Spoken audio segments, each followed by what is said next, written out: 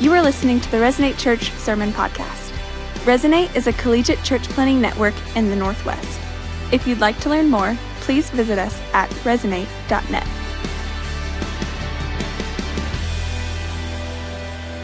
Welcome, Resonate Church. My name's Stephen Ward. I'm site pastor up in Spokane. It's my privilege to be able to bring this second week of our series, Never Lost, to you today. Last week, Keith opened up this series looking at Luke 15. And man, in it, we saw Jesus spending time with who are described as tax collectors and sinners. And we see them leaning into Jesus. That's kind of how it's described, that they are leaning into Jesus. Sometimes we might get the perception that people who are lost are going to be leaning away from Jesus. And of course, sometimes that's true. But in this setting, we see them pressing into Jesus as he begins to share with them. We also see the Pharisees, or those religious ones, grumbling and kind of disgusted that Jesus is giving this group his time. By this, we see Jesus prioritizing lost over saved. I think that's significant. Keith brought that out, that's a significant priority, maybe even a significant mind shift for some of us that would assume that Jesus would prioritize the saved and that we ought to prioritize the saved. And so he goes on in this passage as Jesus is sharing this story about going after the one, to bring out that point as well. This idea that he left 99 sheep to go after the one that was lost.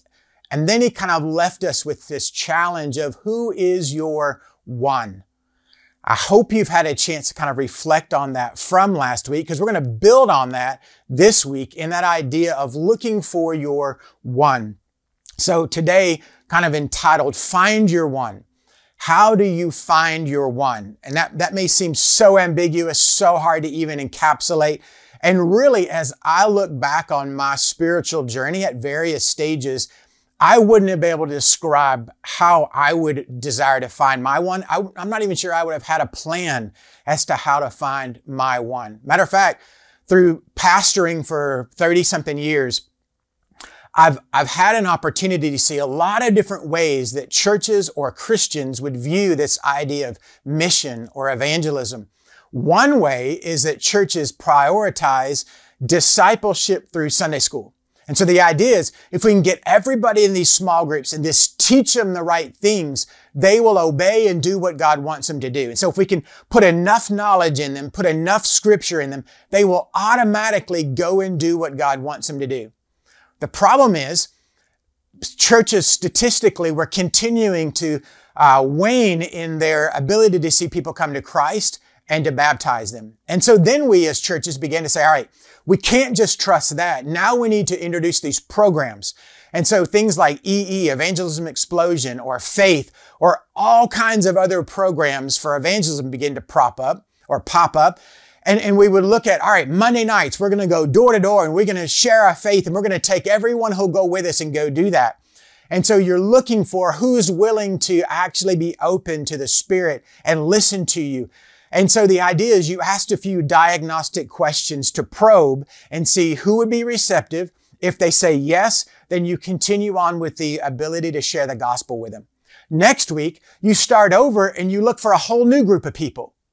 And so the idea is you go door to door, and the next week you do the same thing and you move on and you move on. Now you invite them to your church if they accept Christ, and you hope they get in one of your Sunday school classes to be discipled, and that you get a chance to baptize them. But that's kind of where the idea of evangelism and discipleship was: a program for evangelism and a program for discipleship. We hope you make it into there, and then you should just follow us back out into the program. Problem again is, as an American church, statistically, we're still on the slide. We are not increasing in our statistics of reaching the lost.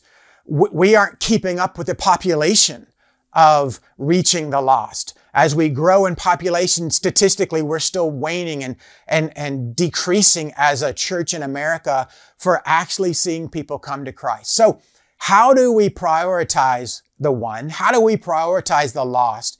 And what could that actually even look like in the life of our church, or even just in the life of you and myself? We're going to look today at a passage in Luke chapter 10, starting with verse 1. Luke chapter 10, starting with verse 1. I'm just going to read this for us today. After this, the Lord appointed 72 others and sent them 2 by 2 ahead of him to every town and place where he was about to go. He told them, the harvest is plentiful, but the workers are few. Ask the Lord of the harvest, therefore, to send out workers into the harvest field. Go, I am sending you out like lambs among wolves. Do not take a purse or bag or sandals, and do not greet anyone on the road. Now, there's a few things in this first portion of this passage that may sound a little weird, but I want to kind of look at this. But before we do, I want us to kind of use, it's going to be a main point, but it's really more of a prayer of commitment that we're going to look at as we work our way through this text today. And it's this: God, I will joyfully pursue my one. God, I will joyfully pursue my one by offering your peace and looking for your activity. God, I will joyfully pursue my one by offering your peace and looking for your activity. We're going to work our way through that. We're going to look first at this first point. I will joyfully pursue my one. What does that mean? Well, we look back at the verse 1 there and we see there's this 72 that is being commissioned by Jesus to go 2 by 2 in all these towns and places that Jesus is eventually going to work his way through.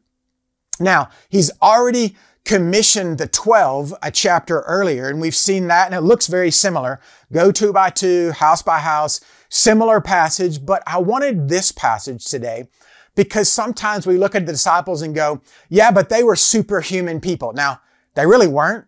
And we know by their lives and how they had their failures very evidently lived out in Scripture. Thankfully, it shares those things. But man, they had major faults and failures. And even in Acts, it describes them as ordinary men who'd been with Jesus. Like, that's the description of them. They were doing crazy things, but they were just ordinary men that had been with Jesus. But you take that a step further, and here's 72 others. Like, that's literally the description. We don't know who they were. We don't know their names. There's just these 72 others, and they go out and they do what Jesus told them to do. And so I love that these are these nondescript group that are just like, we've been a part of the crowds following Jesus. The 12 are sent out. Great. They're going to champion this. But we're 72 others that are like, dude, I'm here. Use me. I'll be obedient. Just tell me what to do. And Jesus does exactly that. He says, I want you to go. I want you to go house to house.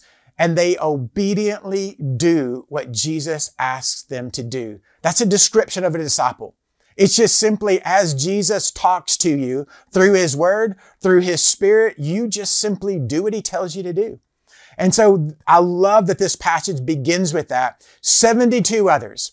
And so this is a nondescript group that any of us could have filled that space and said, I could be a part of that 72. I may not feel like I could be the disciple or apostles, but you know what? I could be a part of that 72. And so he says he sent them out 2 by 2 ahead of him in every town and place where he was about to go. There's this description that they are a sent people. Now, I think that's important for us to really grasp, as Keith alluded to last week also, that we are a sent people, that we are to be going. Mission should be a part of our DNA. God is a missionary God, and we should be a missionary people. If I claim to be a disciple of Jesus, then I need to also be about his mission that he has called us to. And so when we see that in verse 1 and again in verse 3, he says, you're sent, and again, go, I'm sending you. That just needs to sink into our minds and into our hearts, that we don't become a stay-focused people, but a sent-focused people. Our natural inclination is to group up and to say, this is my comfort, this is my safety, and I would rather stay than go. But here we see very clearly commissioned that we are to be a people who are sent. Next, again, he uses this harvest metaphor, and he says the harvest is plentiful, but the workers are few. What he wasn't saying, and he goes on to say, pray for pray to the Lord of the harvest that he will send out workers. What he wasn't meaning is you all just sit around and pray and other people are going to go do the mission. What he's saying is, as you're going, as you're sent, keep praying that others that you're reaching will join you in catching that identity that we are about reaching the harvest field. We are to be the workers who go out into the harvest field. There's a couple things in that. Do you expect that there will be a harvest? I think so many people, maybe in America, have gotten so numb that we assume there won't be a harvest, that we don't actually become workers. We would say, I would be the 72 if there were actually a harvest, but I don't think there is a harvest. So why should I go about working?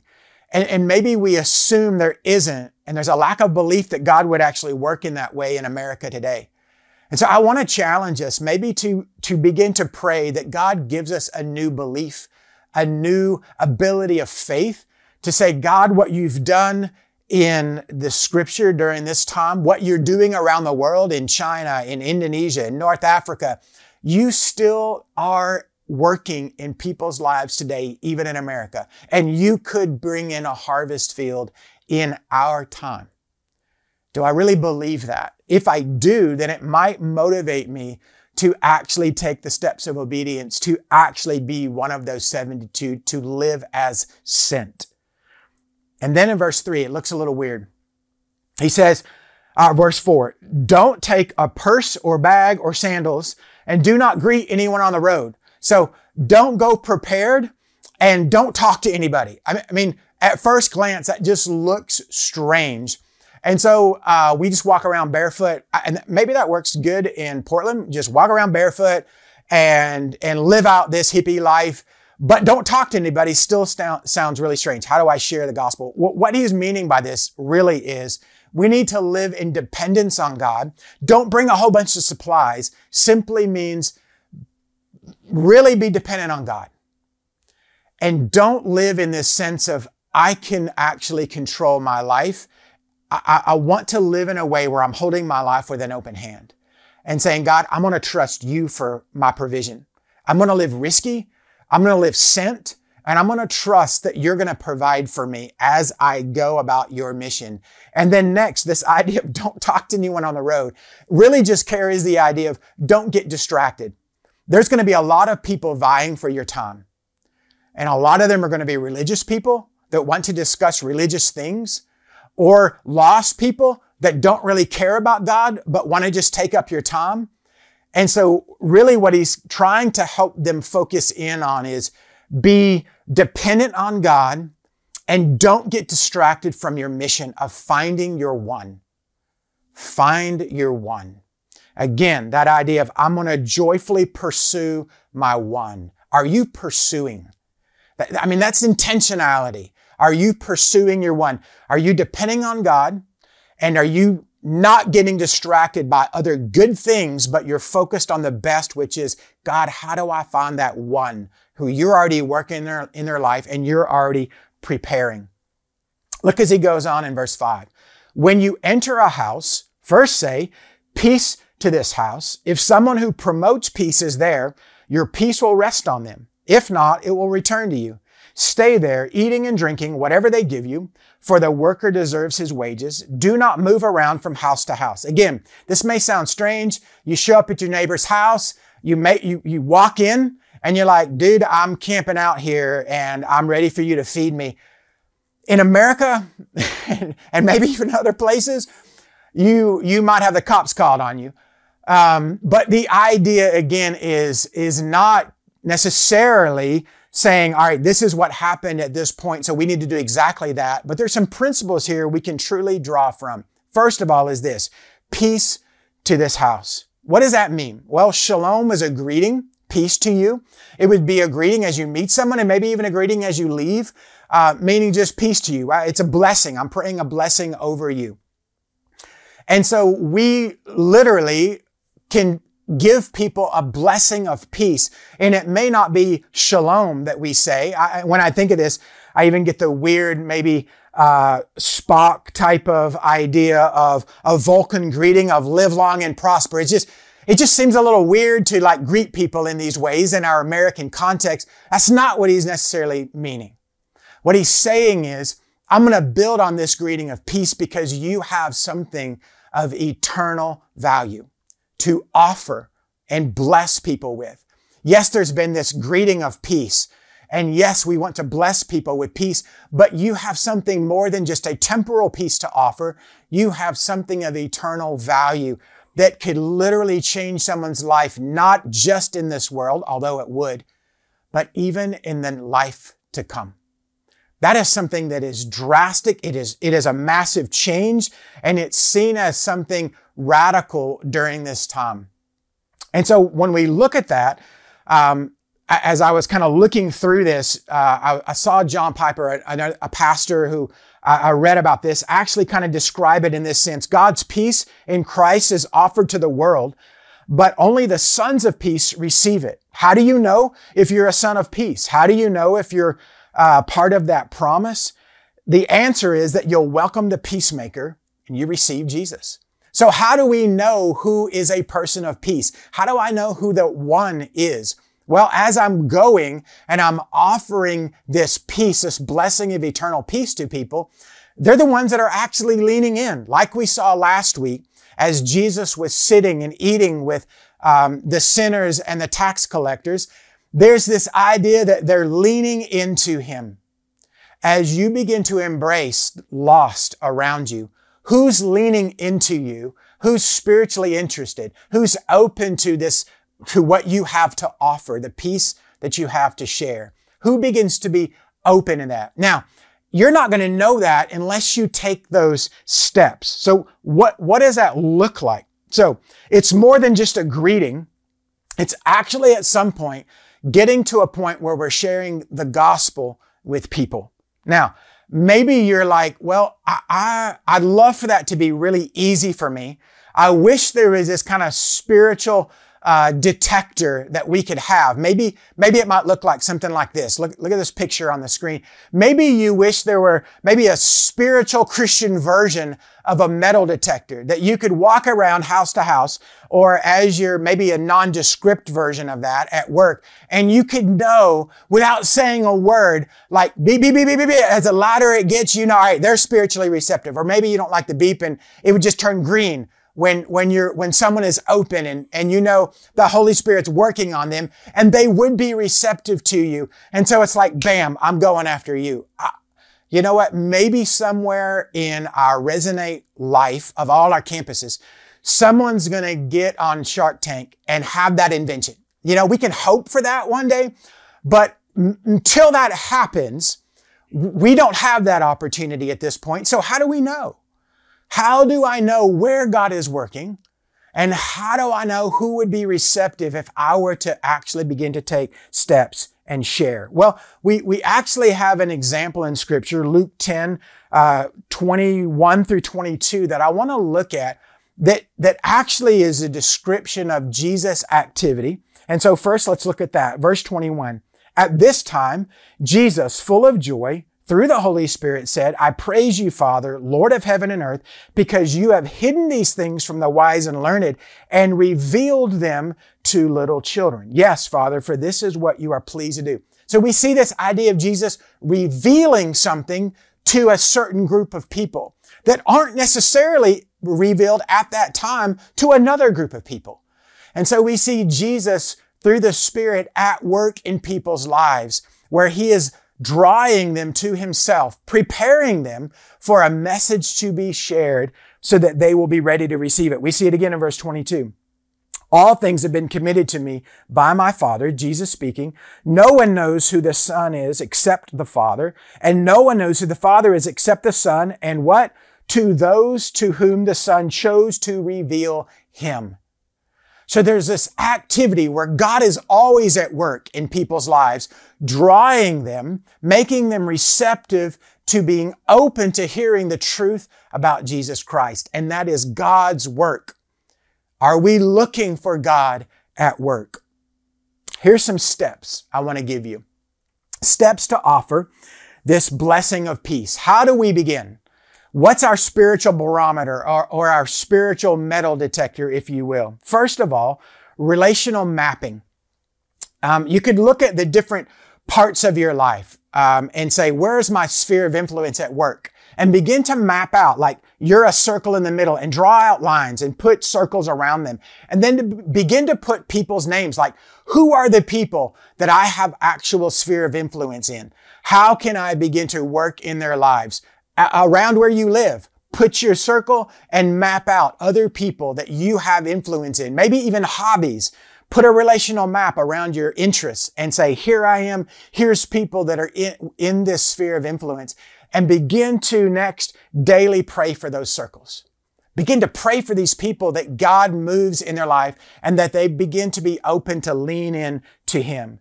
And then daily pray for spiritual discernment. Pray that you would have eyes to begin to see where God is at work in those spheres of influence. And then begin, ask if you can pray for them. As you engage with people, begin to go from the stance of prayer and mapping to engaging with them and actually begin to just say a simple thing like, can I pray for you? If you know a need, or even if you don't know a need, just begin to say, would you be open to me praying for you today? If they say no, they're not leaning in. If they say yes, they might be leaning in, and then pray for them. And then ask something like this, would you be open to exploring spiritual things with me? If they say yes, then they might be leaning in and the Spirit of God might be working in their life. If they say no, they might not be open at this time. And you continue looking for your one. And then if someone is open, actually follow through. Invite them into a DT or a devotional time with you to begin to read God's Word and show them who Jesus is through Scripture. Share your story of how you met Jesus in your life, and then actually share the gospel with them. Look at verse 6. We'll go on. When you enter the house, first say, peace to you. If someone who promotes peace is there, your peace will rest on them. If not, it will return to you. What does he mean by this? What he means is if the Spirit is moving in their life and they're open to the message of Jesus Christ, God's Spirit who's already been at work in them is actually going to begin to live in them. If they become a Christ follower, then they're going to have the Holy Spirit in their life, and they're going to actually begin to be transformed to not only become a Christ follower, but join you in what you are doing. He says, stay there, eating and drinking whatever they give you, for a worker deserves his wages. Do not move around from house to house. In other words, don't do what some of our modern evangelism programs say, like go house to house to house, and then the next week start over again and go to a whole other group. Even if someone prayed to receive the gospel, just keep moving on. No, stay there. If someone is receptive to God in their life, pour into them. That's your one. As you begin to see the steps of obedience in their life, first to receiving Jesus, and then to saying yes to bringing other people into the conversation with Jesus, you pour into that one. Why? Because that's how movement starts. Movement isn't by you going house to house to house and popcorn sharing the gospel. Movement is after you find one and they begin to open up their world to the gospel, then movement through generations can begin at that point. If someone receives and promotes this peace, they're receiving the Spirit of God and they're going to be open. Do we see an example of this? Yes. We're going to look at Acts 16, starting in verse 13. This is Paul and some of his companions that are on one of their missionary journeys. And look at what happens starting in verse 13. And on the Sabbath day, when they went outside the gate to the riverside where they were supposed to be a place of prayer, and we sat down and spoke to the women who had come together.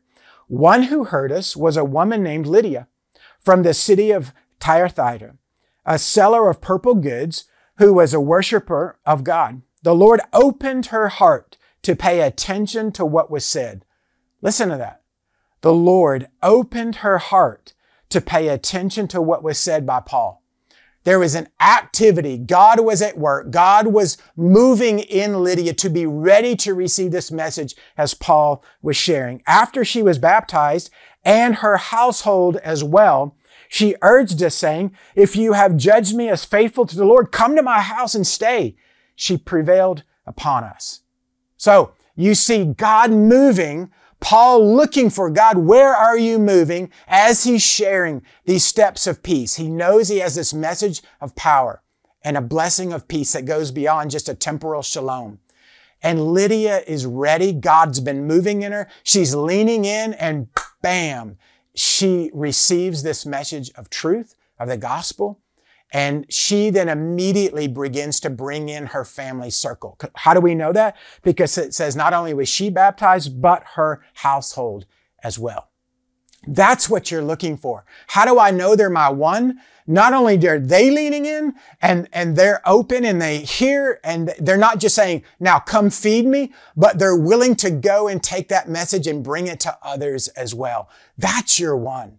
That's where you're willing to say, yep, I'm going to camp out here for a while and I'm going to press into this because God is obviously doing something. It went beyond me, that went beyond Lydia, that's now going and moving as God is working and has been at work. That's what we are looking for, that type of picture. The International Mission Board, which is just the overseas arm of of the Great Commission Baptist, which is the denomination that we are a part of, gives a kind of a general list to say, how do you know if someone's a person of peace? Like, give us a litmus test of what are some characteristics we're to look for. And so here's a person of peace. They welcome you. They receive you. They're open to you and your friendship. They're open to what you have to say about Jesus. They're interested in and open to the life you live as a follower of Jesus. And then there's this change where it's you, a posture of you, to now they're open to assist and serve you in some way. Like they're now bringing other people into these conversations to meet Jesus. We see this even in the woman at the well. As Jesus goes and shares with her, what does she immediately go? She goes to the town and brings the town people to meet Jesus. That's the one. That's what we're looking for, is someone who's open to you, who's leaning in, who's open to spiritual things. And then as they actually receive the gospel, they immediately begin to bring other people into the mix to meet Jesus. That's where you camp out. You don't move on. You camp out there and begin to fan the flame of movement because God is doing something special. Let's look at verse 7. Stay there, eating. Do not move around from house to house. Again, there's a focus now. I found my one. We can celebrate. Heaven, as was shared last week, heaven celebrated the one. And now we celebrate the one, but now we've found that one and we begin to pour in and fan that flame and say, what you've received, continue to share with other people and have them continue to share with other people. Now, there was something else at the beginning of this kind of phrase, the main point we looked at. I want to look at verse 23 of Luke 10. Then he turned to his disciples and privately said, blessed are the eyes that see what you see. For I tell you that many prophets and kings wanted to see what you see, but did not see it, and hear what you hear, but did not hear it. So go back to that first portion of that phrase again. God, I will joyfully pursue my one by offering your peace and looking for your activity. Look at that description of pursue. I'm going to joyfully pursue. I would just dare to say that's probably not a lot of our thoughts when we think about mission or evangelism. Maybe even it's approached with fear or dread. Or like, I know I'm commanded, but I'm really not excited about it. And maybe it's because there's a different perspective from what we maybe don't see through history. Like there's this whole group of people that came before Jesus who were anticipating this idea of there being movement that take place, a kingdom come through Jesus Christ, the promised one, where there's actually a receiving of the Spirit and God moving and a living out of what everyone previously was just looking towards. Like, we know there's this promised one we've been promised, but none of us have been able to experience it yet. And now Jesus is looking at his disciples and saying, Look at these 72. Look what God's doing through their lives and those who are coming to Christ. And then they're bringing other people to Christ. Look at this movement. Look at this kingdom that's growing by the thousands. This is what everybody was anticipating, but they never got to experience. They looked to see, but never got to see. You get to live in it. You get to see it. And I would pose that same thing to you. Man, there's been so many people throughout history who anticipated a time of living into the kingdom. And you and I have an opportunity to embrace it and joyfully say, there were so many generations that didn't get to experience what we get to see by finding our one and seeing them find their one and seeing them find their one and seeing God move in the cities and on the campuses where Resonate continues to spread out every single year like wildfire. Do you approach that with joy? Maybe you need a perspective change. Jesus says, man, you get to be involved in something that others only heard about. We get to be involved in something that others only wish they could see, only wish they could hear about.